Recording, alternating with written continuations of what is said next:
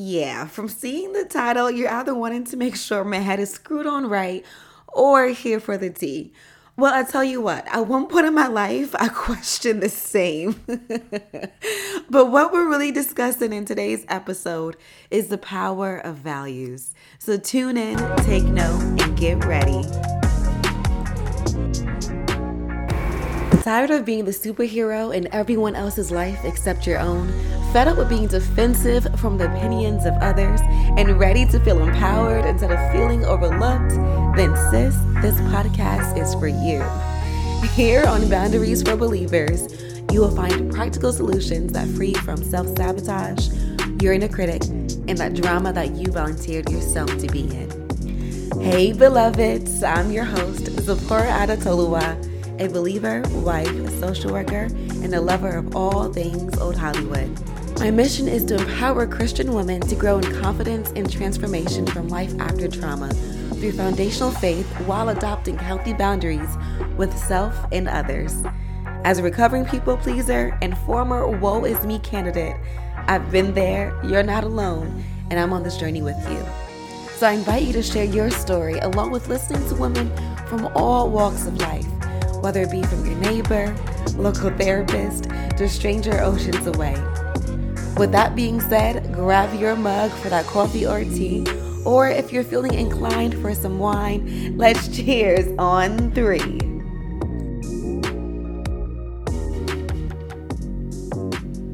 Yes, sister friend, this episode is not about promoting outlandish behavior, but instead highlighting the impacts when one doesn't know their values, or when one chooses to ignore their values. Either way, one is susceptible to blurring the lines of healthy boundaries to later adopt toxic traits. So I know most of us are familiar with Jasmine Sullivan's Bust Your Windows. Yeah, bust your windows at your... Yeah. I'm pretty sure y'all are privy to that song and do not need me to sing. But in short, what I'm trying to highlight is the person that Jasmine Sullivan described in her song was definitely me. Not one of my proudest moments, I can say that for sure. But it was a moment where I know my emotions got the best of me. My negative emotions, let me just emphasize that. So this was one, man, I can't even recall like what year this was. But this was one evening my husband and I got into one heated argument. And I remember being very upset that we did not resolve the conflict like right then and there. I did not give this man a time or day to express how he felt. I did not give him a time for a breather. I didn't give myself a time for a breather. But in my irate and frustrated state of mind, I thought resolving the conflict right then and there was priority.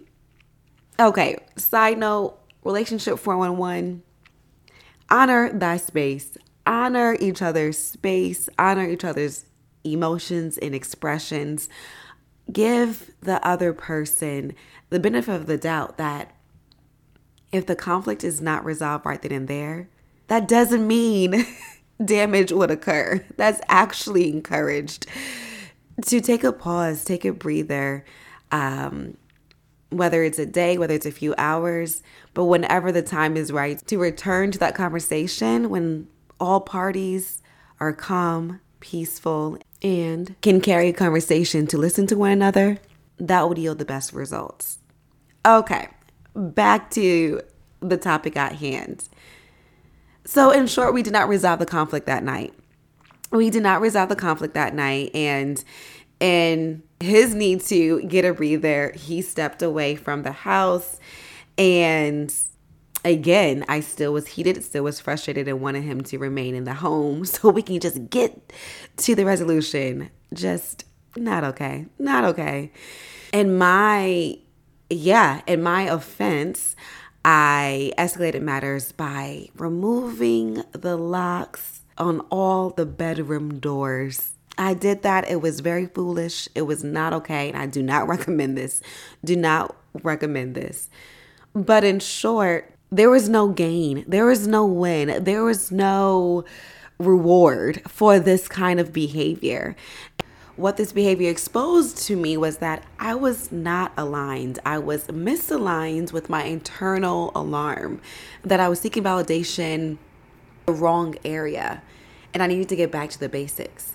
So what I gathered from here was I needed to focus on 3 different things, where we will discuss 1, values, 2, influences, and 3, implementation. Getting back to the basics in terms of values, that looks like assessing what values I was adopting, as in the negative ones.